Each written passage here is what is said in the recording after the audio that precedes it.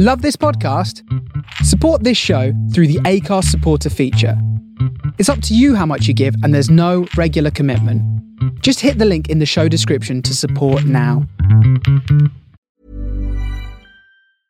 Hey, I'm Ryan Reynolds. Recently, I asked Mint Mobile's legal team if big wireless companies are allowed to raise prices due to inflation. They said yes. And then when I asked if raising prices technically violates those onerous two-year contracts, they said, "What the f*** are you talking about, you insane Hollywood ass?" So to recap, we're cutting the price of Mint Unlimited from $30 a month to just $15 a month. Give it a try at mintmobile.com/switch. $45 up front for 3 months plus taxes and fees. Promo rate for new customers for limited time. Unlimited more than 40 gigabytes per month. Slows full terms at mintmobile.com.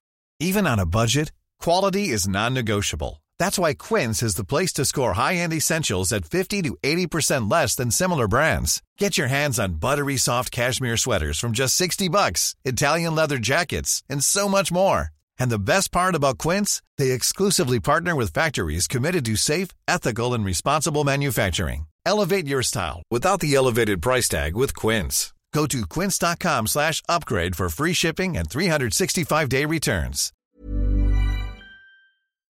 Hello and welcome to the Ask the Industry podcast. For those of you new to the show, this is where I, Simon Kane, interview influential people from the world of stand-up, writing, TV, and today, listings magazines, as well as reviewers.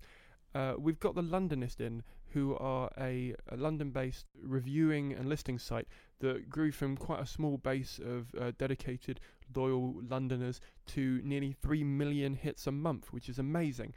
We got them down to talk about what they look for in terms of people submitting stuff for writing, journalism, editorial, as well as getting reviewed.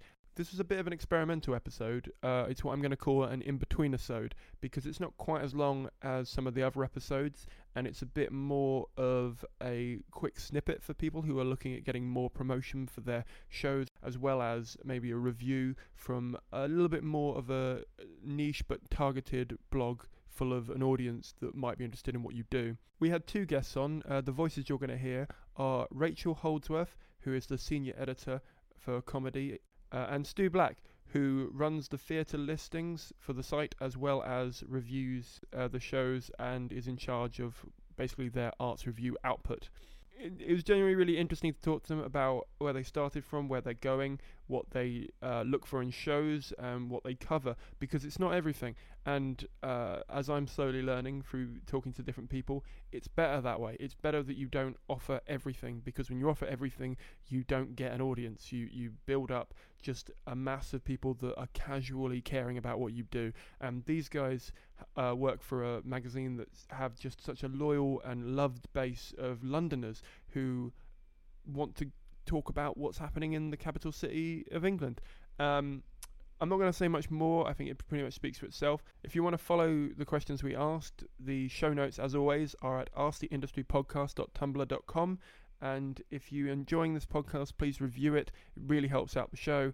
Share it with your friends, pass it around. If you think someone could benefit from this, if you think they are looking to get, a review for their show that's showing around in London, or if you think that they will benefit from knowing this site, if they didn't know it exists before, pass it on. It would really help them out. It really helps out the show. I'll stop delaying now. Here's The Londonist. Yeah, before I ended up on the team, I was sending theatre reviews in and feature articles and stuff like that. So it was a case of, with the theatre stuff, just being patient and waiting until... Sorry. Yeah, with the theatre stuff, it was a case of being patient and waiting when they had gaps and stuff that I could jump in on and go, yeah, I'll be able to pop along to a show and review that.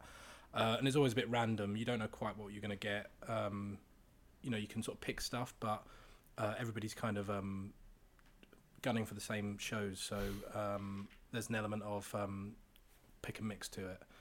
Features-wise, it was a case of pitching ideas to the editor, some of which get knocked back because maybe they've done them before, or maybe it's not quite the right time or something like that, and then sometimes they'll go with the idea and suddenly you have to write a whole bunch of stuff for the next day. So it's basically how it works.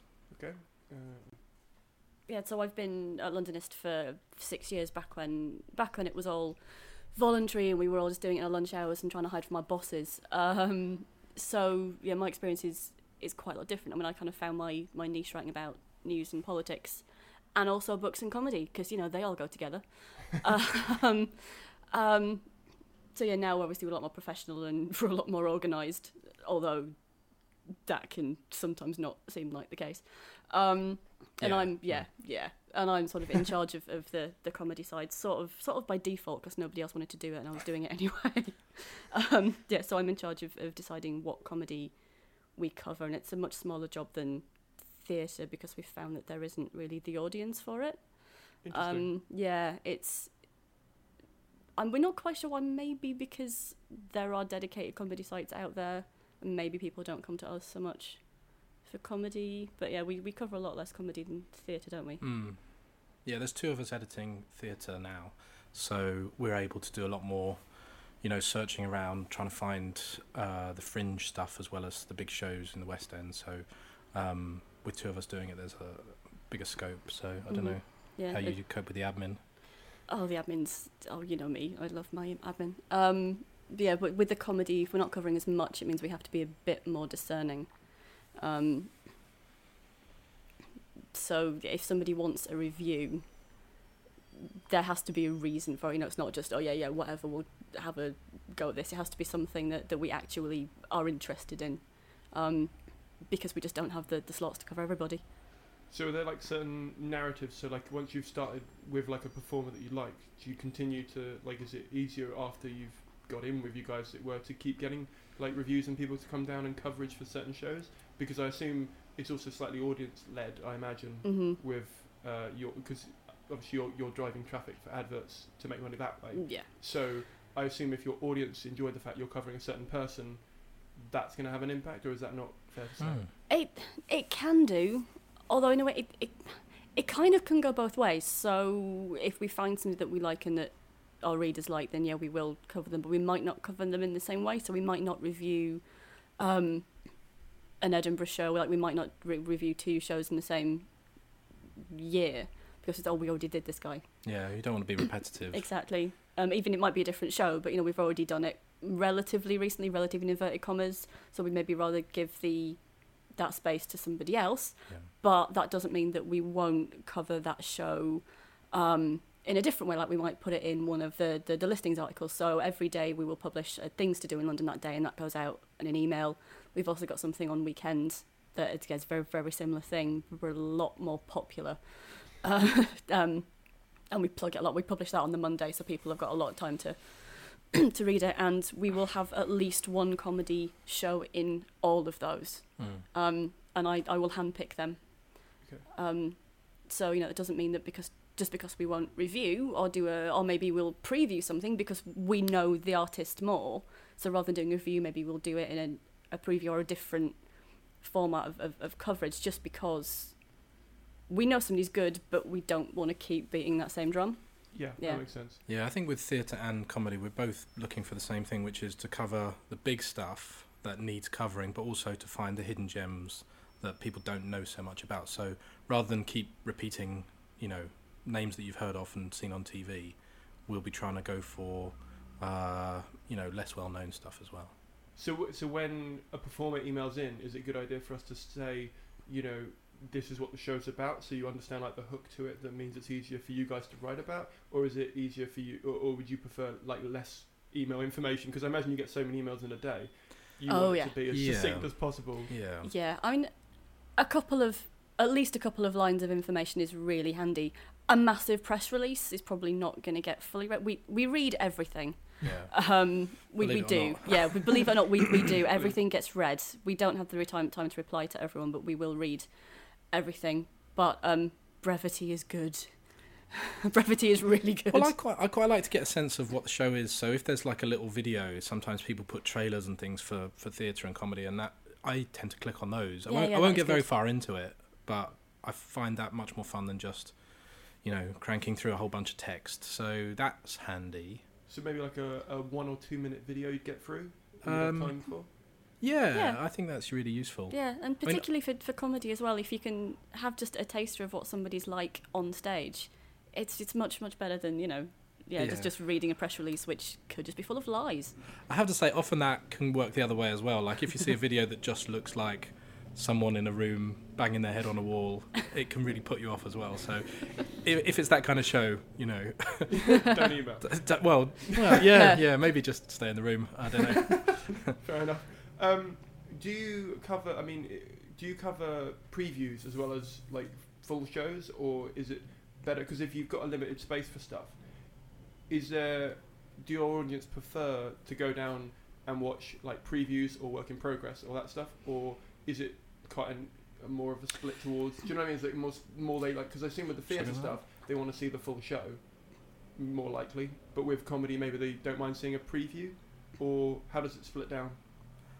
From my point of view, I quite like previewing festivals where you've got stuff that's kind of there'll be like, for example, coming up now is the Vault Festival, and it's something like 500 acts, so you can just have a little look around and pick stuff and just give people a nudge towards what's happening rather than picking out one show and going, oh, you must see this. It's sort of like lets the reader know that there's something there they can go and explore for themselves. So, but I don't know, you might be different. Would you do previews to like work in progress shows? I love work in progress shows, but we would never review one. Okay. Because it's not a finished show and it's not really fair. Okay. What we will do is we'll put them in the listings and like flag up, this is a work in progress. A couple of years ago, I wrote a big guide to like going to see comedy in London and explain the difference between what is an Edinburgh show and what is a preview and what's a work in progress, and had a chat to I think it was Josie Long and John Finnemore about why they find work in progress shows useful. I love them because they're more fun and they're obviously more intimate, and you do get an input into the finished show. Yeah. Personally, I think they're great. I'm not sure that our audience always understands what they are. Also, they're a damn sight cheaper, which is great. Or free. Yes. Yeah. I mean, I was chatting to, do you know Louise O'Malan? Yes.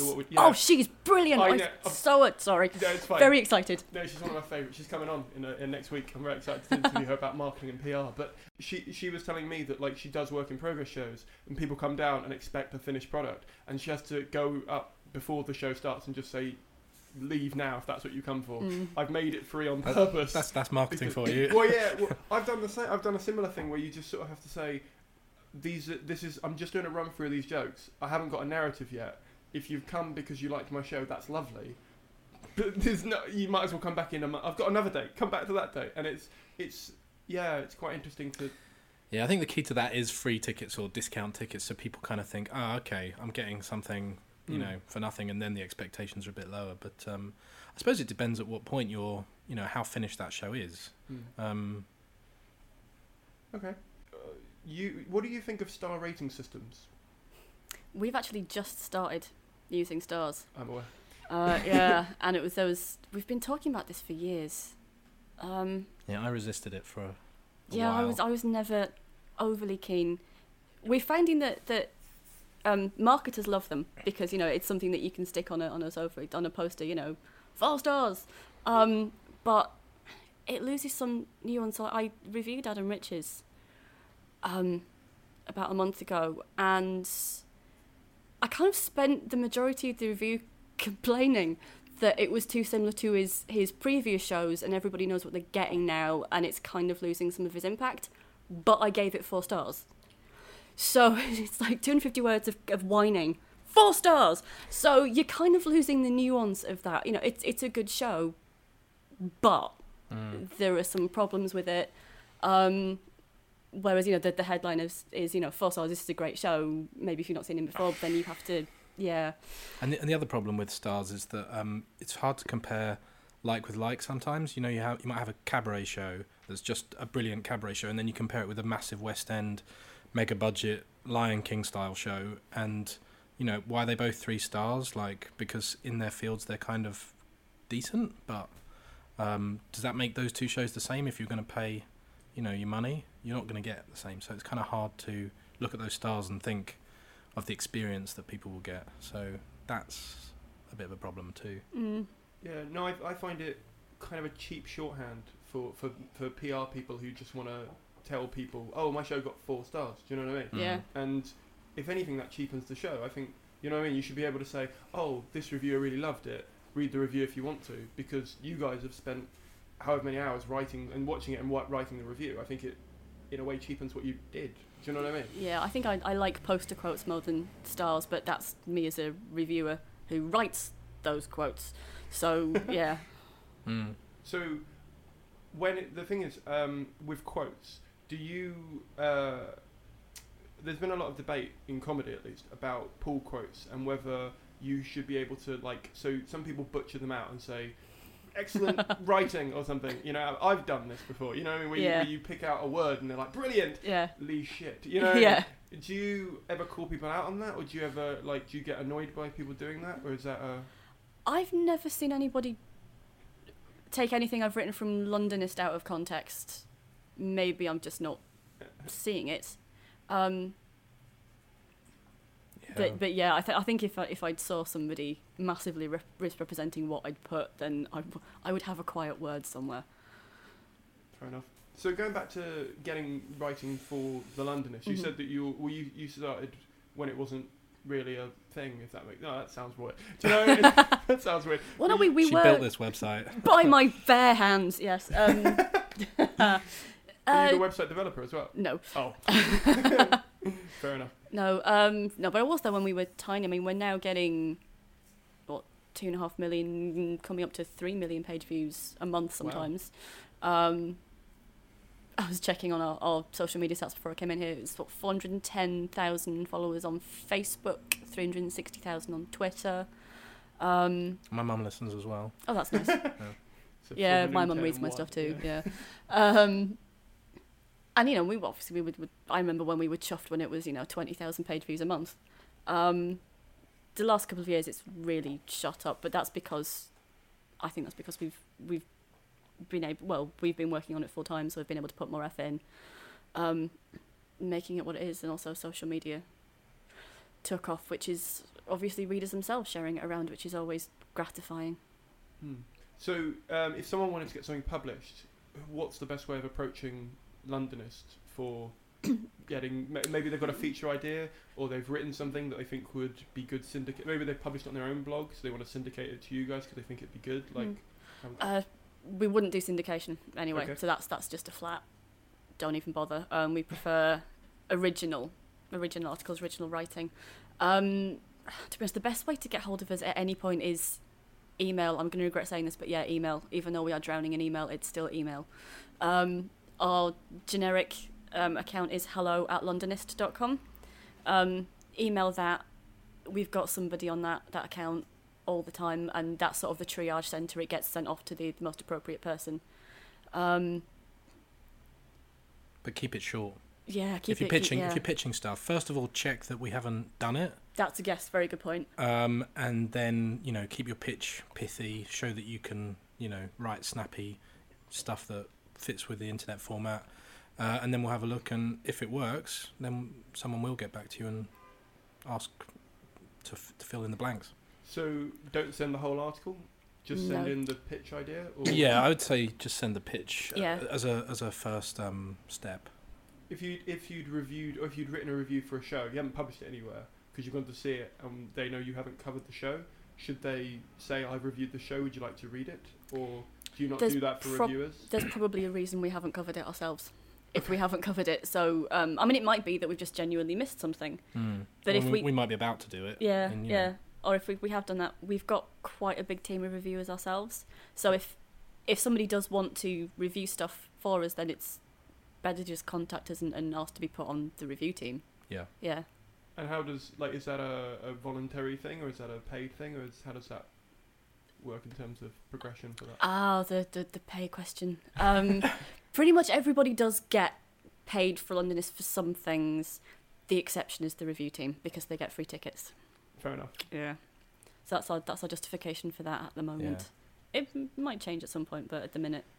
Yeah, and for theatre, how it works is we have a team of about 20 reviewers. You know about more than I do. About 20 people on the list. Some write more than others. And, getting on that list is just a case of approaching us, and then if we get back to you, if we need people, 20 is quite a lot with, we could always do with someone to look at the smaller stuff, which often gets ignored, especially in the fringes of, Zone 5.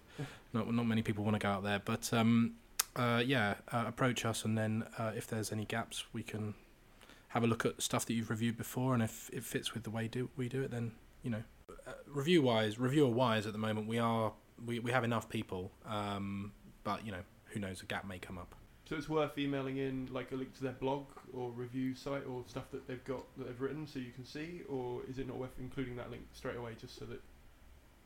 If there is stuff online, then yeah, add a couple of links. I mean, don't go crazy, don't send us massive attachments, but yeah, something that we can have a quick look at, and just make a very quick assessment before we then get back to you. Because most of the time, actually, an awful lot of emails just get ditched because the emails are spelt horrifically.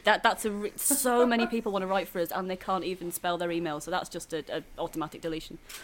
But yeah, I mean, if somebody is emailing us and briefly, pithily, says the kind of thing that they want to cover, sounds interesting, sounds informed, then yeah, if they've got a blog, then that's a nice thing to have a look at. Yeah, and if you're being a bit more proactive and sort of coming up with things that we, haven't thought of round the corner, rather than just saying, I'll go and review the Harry Potter World Exhibition, and sort of like, well, we don't really need that, we don't really want it, so try and think differently. Okay, yeah, makes sense. Speaking of lists, because you do some sort of rising stars of 2015 lists, or like things to look out for in certain fields. How do you discover those people? What's your process for? Is it just watching and reviewing them, or is it suggestions, or is it media or competitions or awards? Probably a mixture of everything, I guess. Yeah, that's not helpful, is it? It is and it isn't. It's kind of it doesn't give me a practical way of suggesting to people how to get on it, but it also does probably stop them emailing you. So I mean, is there stuff you're specific, because if it's quite audience led, your journalism side, would it? Ready to pop the question? The jewelers at BlueNile.com have got sparkle down to a science with beautiful lab-grown diamonds worthy of your most brilliant moments. Their lab-grown diamonds are independently graded and guaranteed identical to natural diamonds, and they're ready to ship to your door. Go to BlueNile.com and use promo code LISTEN to get $50 off your purchase of $500 or more. That's code LISTEN at BlueNile.com for $50 off. BlueNile.com, code LISTEN. Hey, it's Danny Pellegrino from Everything Iconic. Ready to upgrade your style game without blowing your budget? Check out Quince. They've got all the good stuff, shirts and polos, activewear, and fine leather goods, all at 50 to 80% less than other high-end brands. And the best part? They're all about safe, ethical, and responsible manufacturing. Get that luxury vibe without the luxury price tag. Hit up quince.com/upgrade for free shipping and 365-day returns on your next order. That's quince.com/upgrade. Mom deserves the best, and there's no better place to shop for Mother's Day than Whole Foods Market. They're your destination for unbeatable savings, from premium gifts to show-stopping flowers and irresistible desserts. Start by saving 33% with Prime on all body care and candles. Then get a 15-stem bunch of tulips for just $9.99 each with Prime. Round out Mom's menu with festive rosé, irresistible berry chantilly cake, and more special treats. Come celebrate Mother's Day at Whole Foods Market. Trying to think of how to phrase it. If you emailed in and said, I have a certain audience on social media, would that impact it? Like if I've already got like articles that are being written about me, does that get involved? No, not really. No, it's still everything we do it. The word curation gets overused and I really hate it, but everything that we do, it's sort of hand curated, so everything that we do we believe in. So everything that gets published, everything that we review, we have a reason for covering it. We have an expectation when we go out there that it's going to be good, or at least all right. So yeah, and that's a lot of it's sort of our own. It's our own personal preferences, but also yeah we. Yeah, there's a whole swamp of emails that come through, and you're looking for stuff that jumps out of the pack. So it might just be the way it's phrased. It might even be something a little bit gimmicky. It might be awards that people have won and stuff like that. And you're kind of looking through this, trying to filter off the stuff that's... I mean, there's a personal taste part of it, which is like, oh, I don't really want to see those shows. But you also want something that just catches, and then even if, you know, the editor can't go, he'll recommend it to another member of staff and sort of go, oh, you'll really enjoy this. That's what we're looking for. So, I mean, it starts off with having a good show and then picking out something that sells it as different to everything else, rather than just, you know, it's really funny or, you know, it's really well acted. You've got to kind of grab our attention with a strong log line. So, sorry, go on. Sorry, I'm still getting over Christmas cold, and I occasionally sound a bit like I'm still smoking 15 a day. Yeah, I'm really Londonist is... We're looking for things that are a little bit left field. Not left wing, but left field. So, you know, something that is a little bit different, has something to set it apart from the crowd. There are 1,000 stand-up shows. What's different about yours? That's basically, you know, I mean, we will cover just pure stand-ups and from a comedy point of view, because there are some really good stand-ups. But equally, how are we going to sell your stand-up to our readers? How are we going to persuade our readers to come to your show? And it's, yeah, so we're looking for something just a little bit interesting. Do your readers, like, email you in and say, thanks for recommending that? Or, like, do you get a lot of feedback from people? You're nodding. I've never got that. Really? Yeah. Oh. It's probably different for you. Theatre to comedy or... Well, you get a bit of both. You get people saying, you know, we only went to that show because you recommended it, and, you know, we wouldn't have known about it otherwise, and we're glad you did say it. And then there's other times where people go, I can't believe you recommended this show. It was terrible.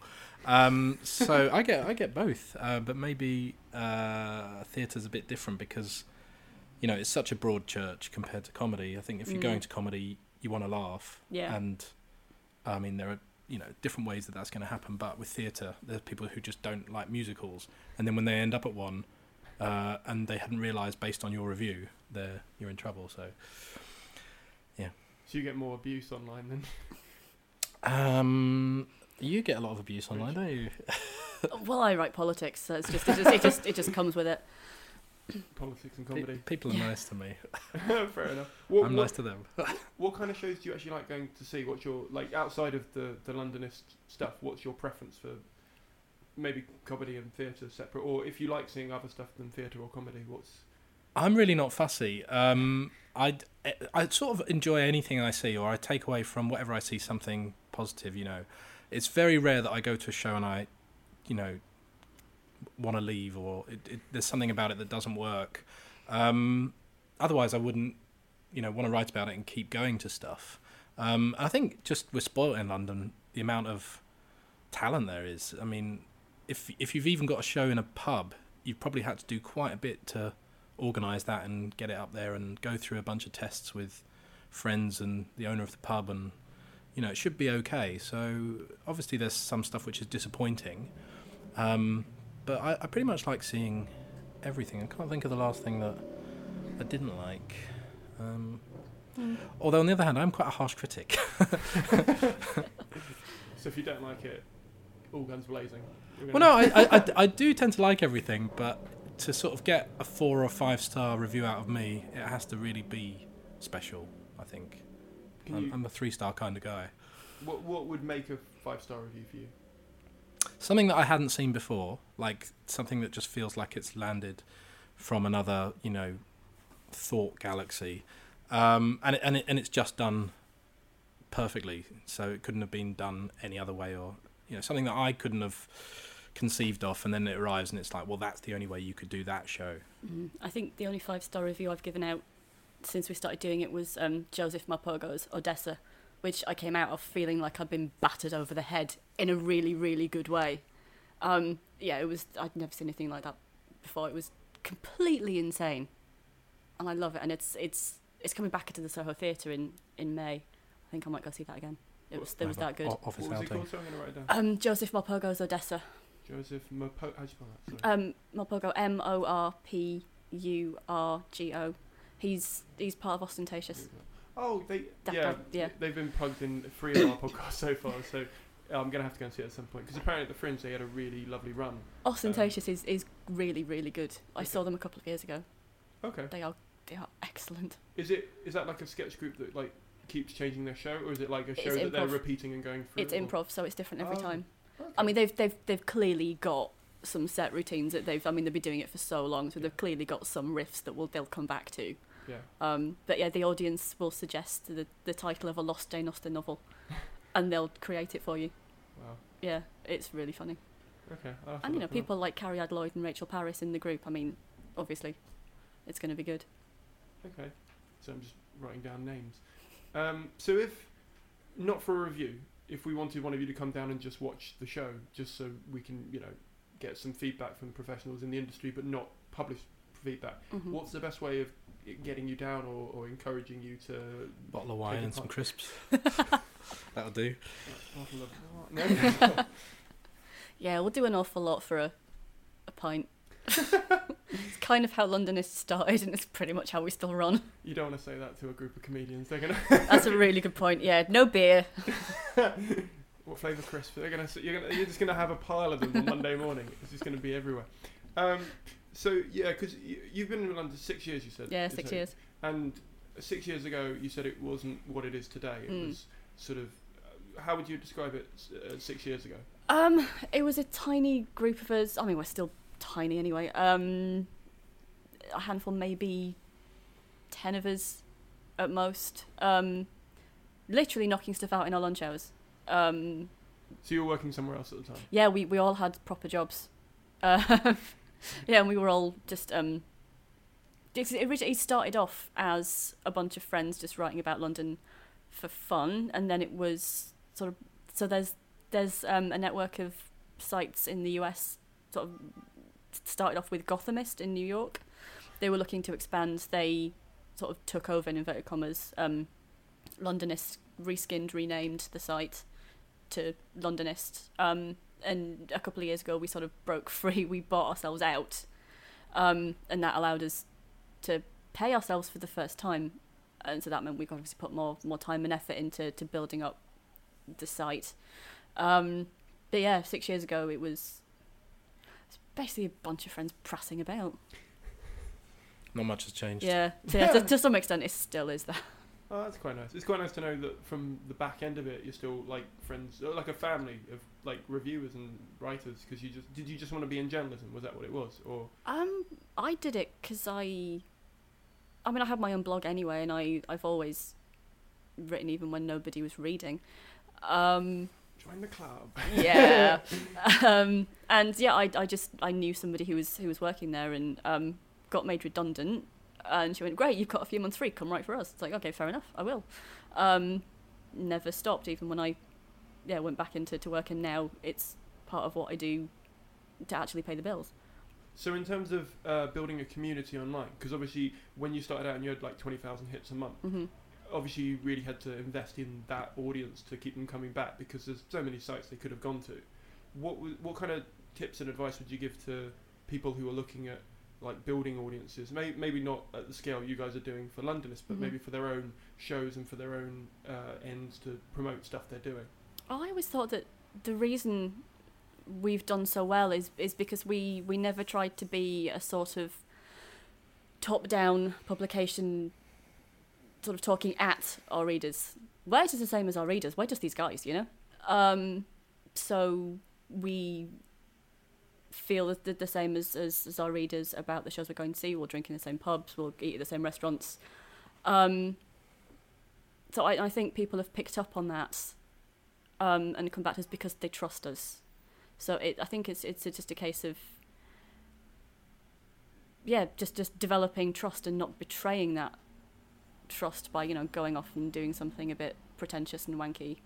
And people having lots of pub crawls as well. Yeah, lots and lots of pub crawls. That really helps. You guys, so you run your own pub crawls? Yeah, this is Matt Brown.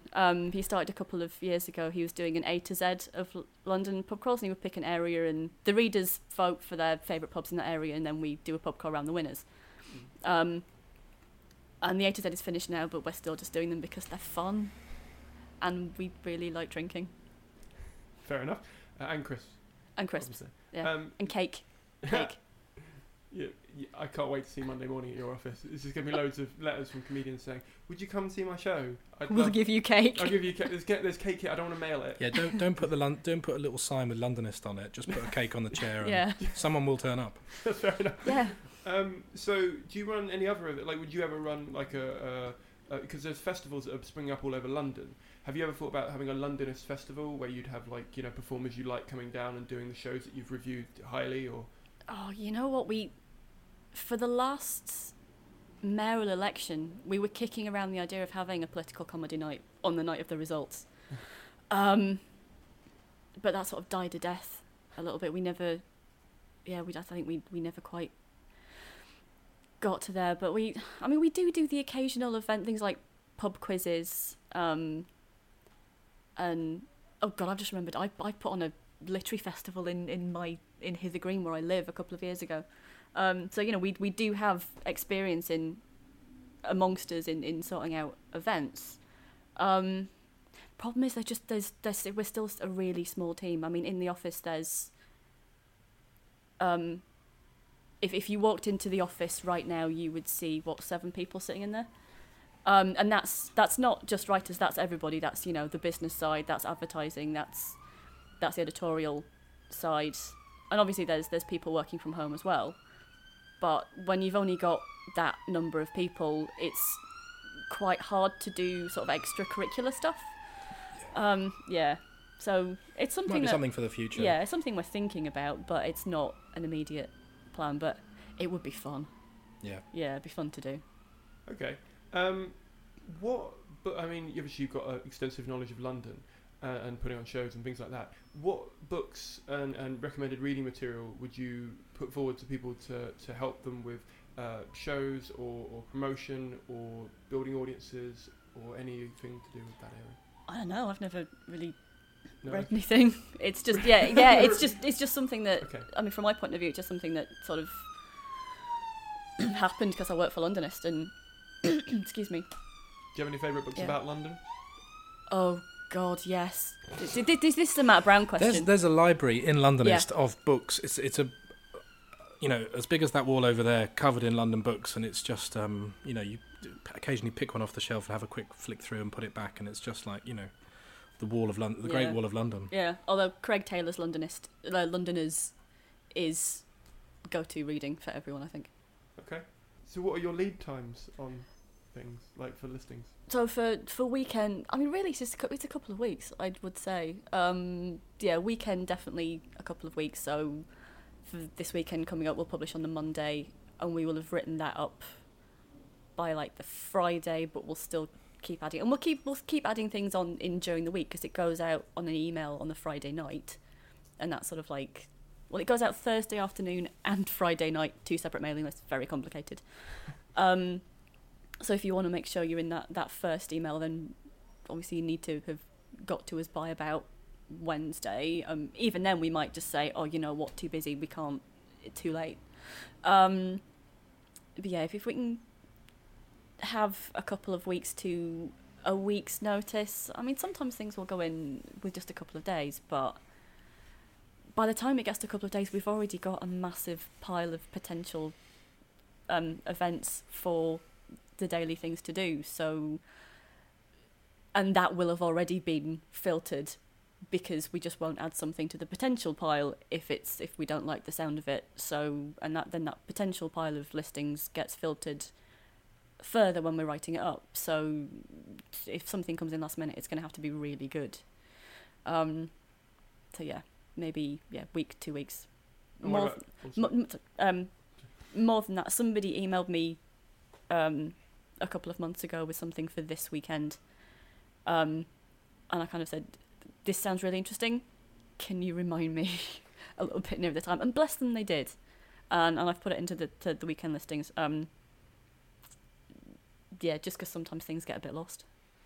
And if you want to play reviewed, I mean, you've really got to get it in at least a month, 6 weeks before, it's going to be on, because what are we now? January the 20th? 15th. Yeah, mid-January. Yeah, we're now mid-January, and we're sort of looking at plays for March. So You know, Yeah, I mean, we've already sorted February. Yeah, you've just assigned the February reviews, haven't you? Yeah, so if you're sending me stuff now for January, it's probably way too late. Not gonna, unless it's like, oh, I've got a free day and I must see this. I mean, it's just too late. Is that the same for comedy reviews? Comedy reviews slightly shorter lead time, because so for theatre there's the pool of about 20 reviewers. For comedy there's a lot less of us, because it's trickier to review comedy, so I tend to keep it to a smaller pool of people who I trust, and so it's slightly less bureaucratic to assign out the comedy reviews. It's more sort of me emailing, well, you and a couple of other guys to say who wants to see this. So we can do things at slightly shorter notice, but equally we're all really busy, so it helps to get something in our diary several weeks in advance.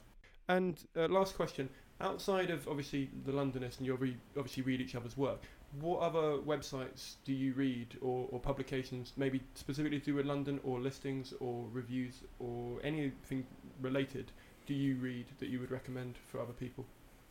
In terms of arts?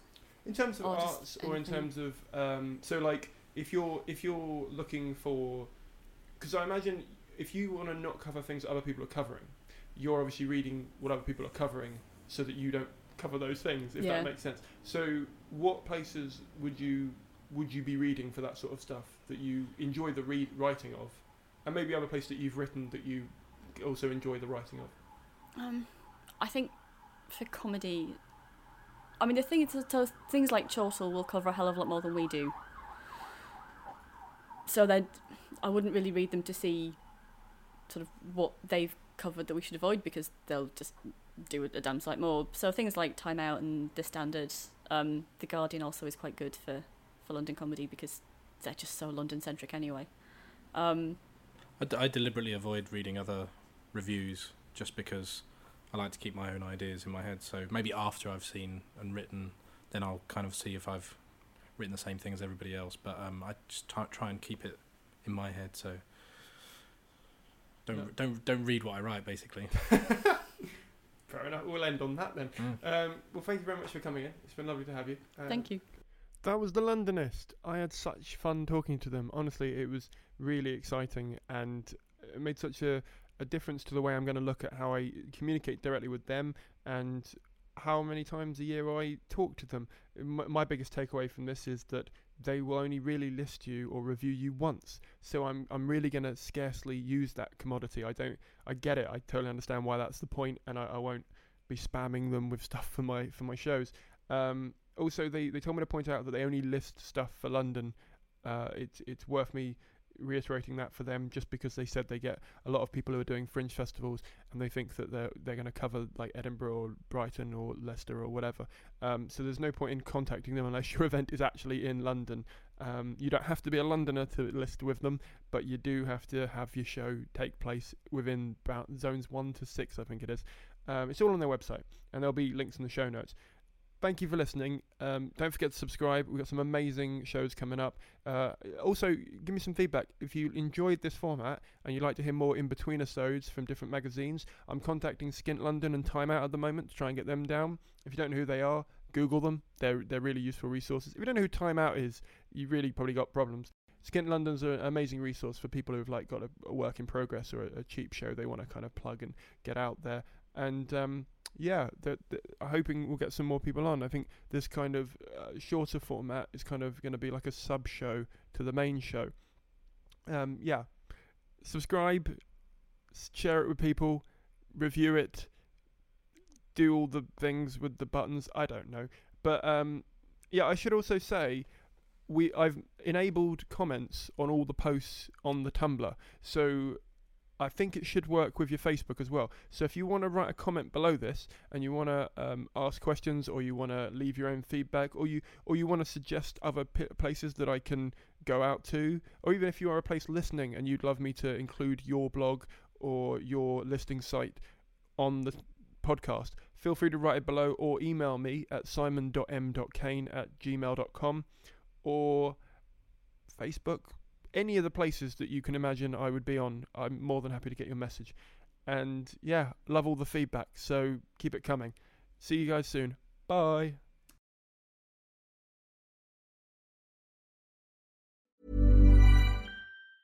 Mom deserves the best, and there's no better place to shop for Mother's Day than Whole Foods Market. They're your destination for unbeatable savings, from premium gifts to show-stopping flowers and irresistible desserts. Start by saving 33% with Prime on all body care and candles. Then get a 15-stem bunch of tulips for just $9.99 each with Prime. Round out Mom's menu with festive rosé, irresistible berry chantilly cake, and more special treats. Come celebrate Mother's Day at Whole Foods Market. Even when we're on a budget, we still deserve nice things.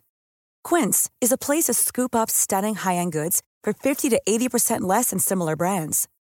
They have buttery soft cashmere sweaters starting at $50, luxurious Italian leather bags, and so much more. Plus, Quince only works with factories that use safe, ethical, and responsible manufacturing. Get the high-end goods you'll love without the high price tag with Quince. Go to quince.com/style for free shipping and 365-day returns.